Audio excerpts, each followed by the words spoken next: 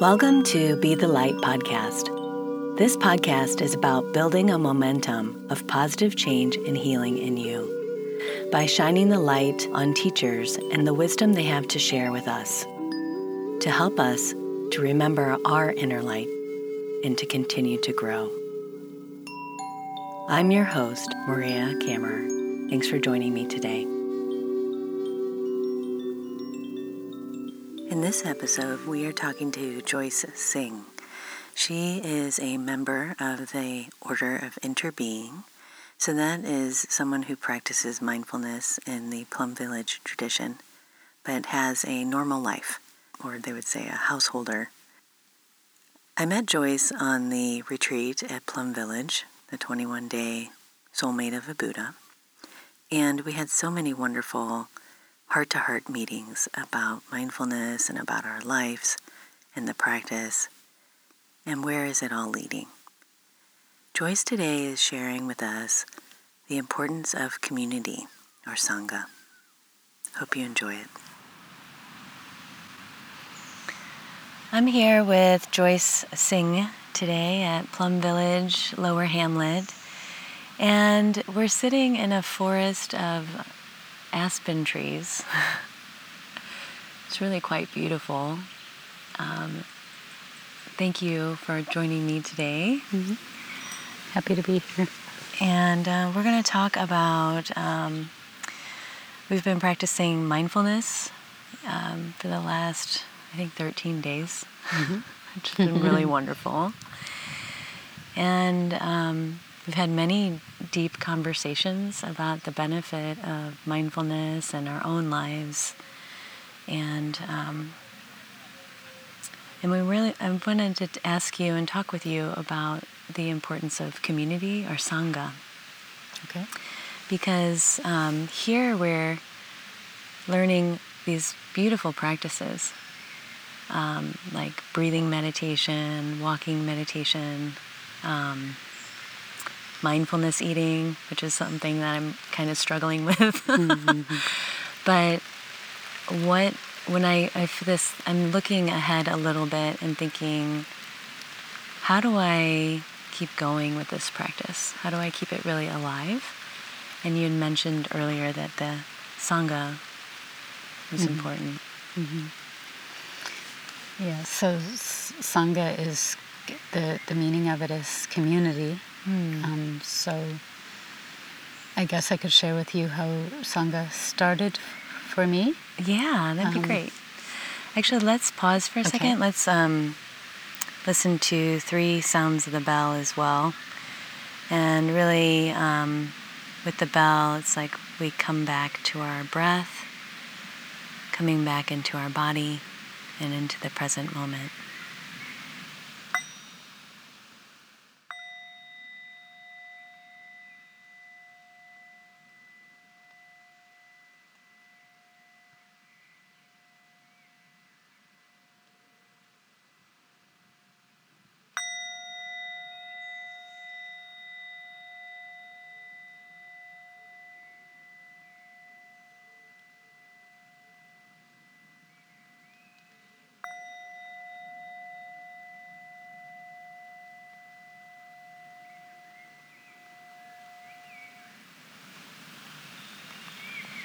So you were saying, how did Sangha begin with you, or how did you begin?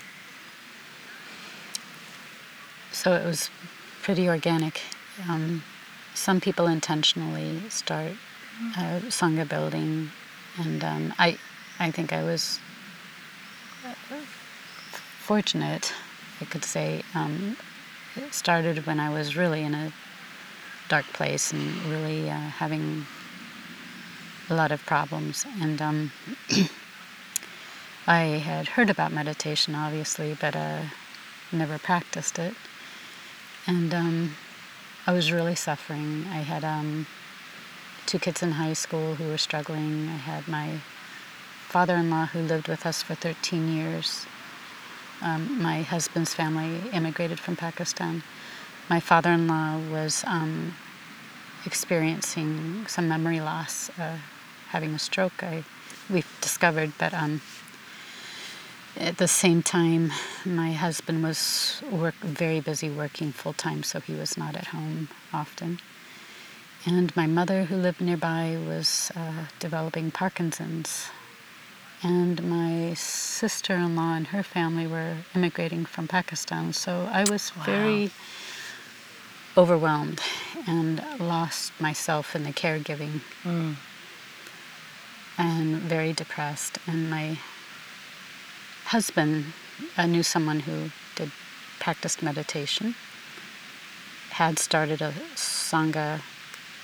We didn't even know what that word meant at the time, but he invited him over to our home to help teach him and myself meditation. So this gentleman would come once a week and sit with us. And that was part of it. At the same time, I was teaching English as a second language. That was my profession, but I had stopped to be a caregiver. And a neighbor had called me and asked if I could help teach a monk who was coming in from Cambodia. I helped teach him English because he wanted to further his education. So all of these things were just happening, and I love teaching. I love teaching English. So I said, sure. And that was really my joy, even in the deep, dark difficulties of the time. So, meditation, but here's a monastic from Cambodia who really embodied the practice. And I didn't know anything about walking meditation or the joy in this practice until this monk entered my life. And what great timing. Yes. He embodied it. So it happened that way. And meditation was once a week at our home. And then a neighbor found out, and she asked if she could come. I said, sure. So it was me, my husband, the one gentleman leading, and a neighbor. And then another neighbor asked if she could come, and we said, sure. So then it was 5, and then they invited friends, and it grew and grew and grew. Wow. That's how Sangha developed for me. Yeah. Well, that sounds so natural, too. Because it's like as you practiced, you became, you were experiencing the benefits, you and your husband maybe, from the meditation. And then your neighbors maybe noticed something different about you. Yeah. And we're like, can I come too? Right. That's so wonderful, right? Yeah, because really it's not even, you're not even reaching out, you're just practicing, and people are noticing and being drawn to your home, which is so sweet that it's in your house. Yeah. Is it still the Sangha still at your house? Yes, it's in our home. Wow. So once a week. There are other meeting places as well. I think there are 5 total, but one of them is in the home still, and this has been 10 years at least. So that's pretty strong. Yeah. That's really a nice support system. And I've benefited greatly from that, yes. So what do you think the benefits are of practicing with a group, though? Like having, especially at a long period.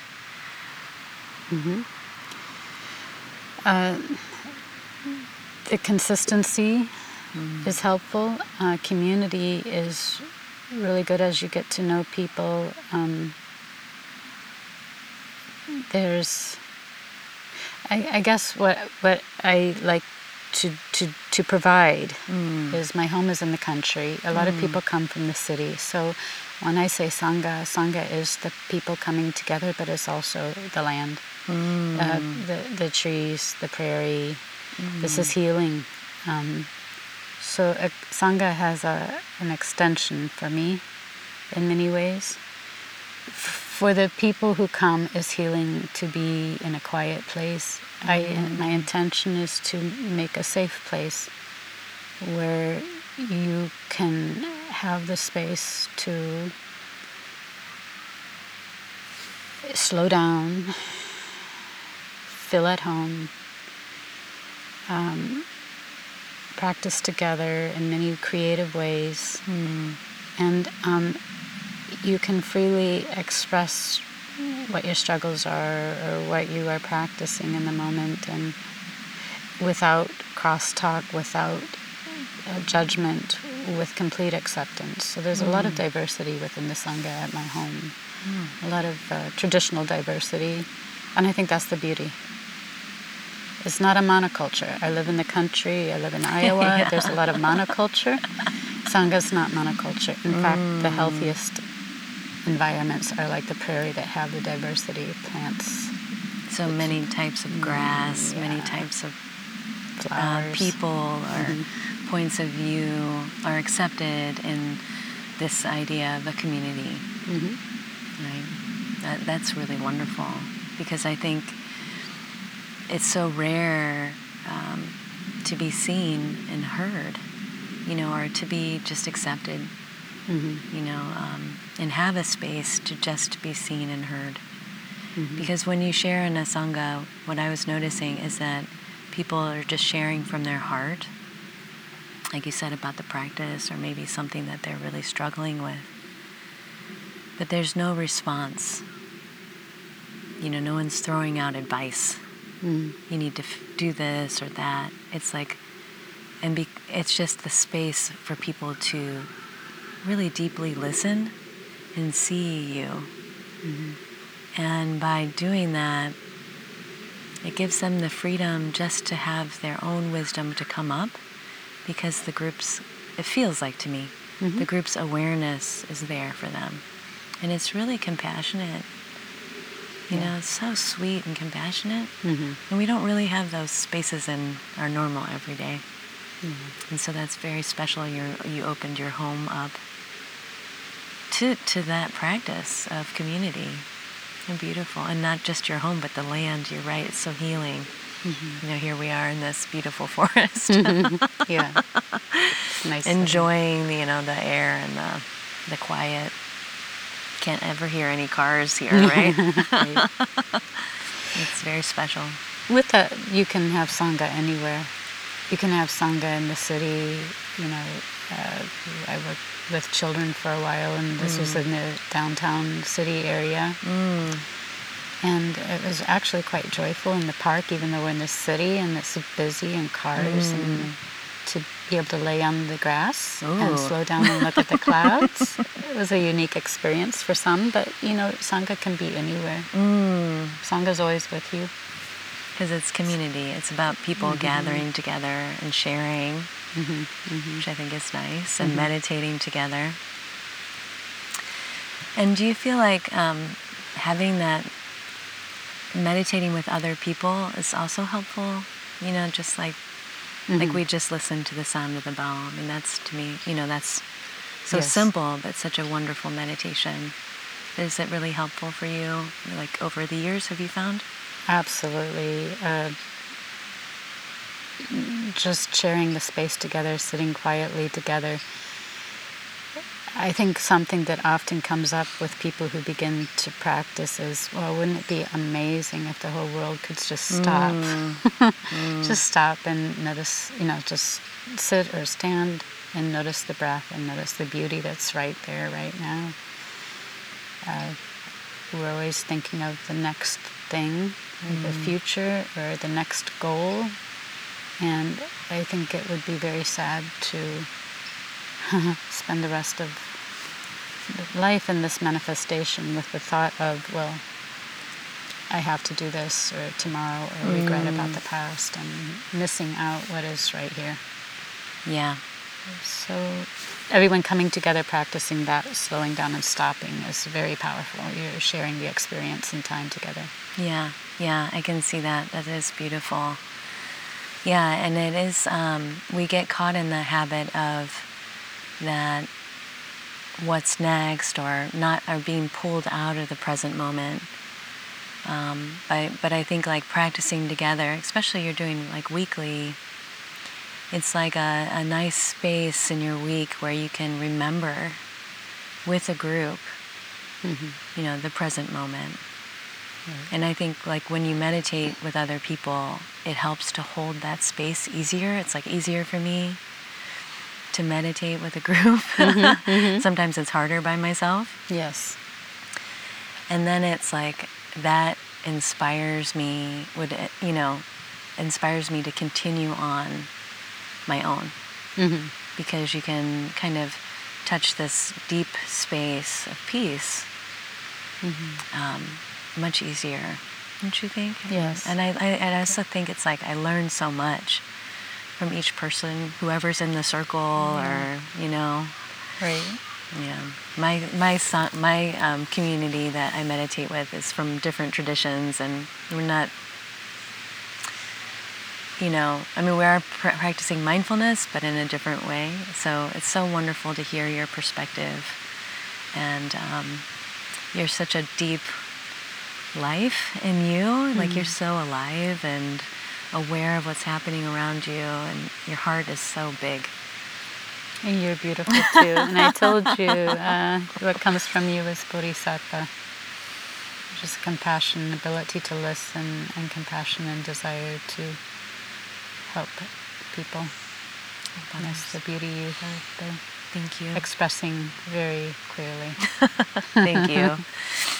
So if people want to find a Sangha, what's an easy way for them? Within the Thich Nhat Hanh Plum Village tradition, you can go online to Plum Village site, and they have international listing of sanghas, and if you're in the United States, they will have the states listed. It'll actually have a world map, and you can zoom in on wherever you are and see. If there's not one in your area, anyone can start a sangha. This is our human nature. We thrive in with other people. It's very hard to be alone practicing. So you can start a sangha, and sometimes it might just be you sitting, right? Yeah, sometimes it is for me in the winter in Iowa. But 2 people, that's a sangha. 1 person is a sangha, sometimes. Yeah. That inner connection, right? That inner being is always there. Yeah. So it can just be you. That's true. And also, thanks for simplifying it too. Like, that's right. I can just go on the internet. It's stronger, perhaps, if you have other people practicing with you, as we had said before. But there are also opportunities online, international, where you can, certain time of the day, connect with people around the world and that's a great idea. Practice together. Yes. I love that. Okay. Thank you. Thank you. So let's end with the 3 sounds of the bell again, just so we can practice together, coming back to our breath, feeling gratitude for this time to share Sangha together.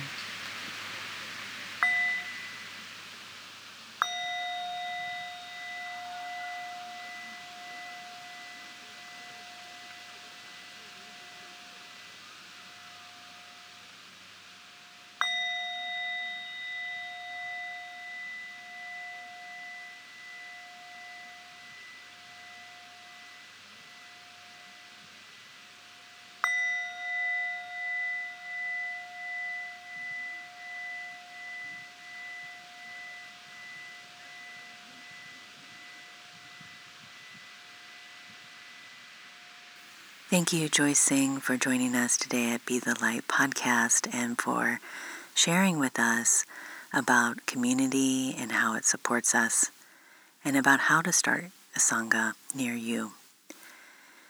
And thank you also for your deep mindfulness practice and sharing your compassion and wisdom with the world.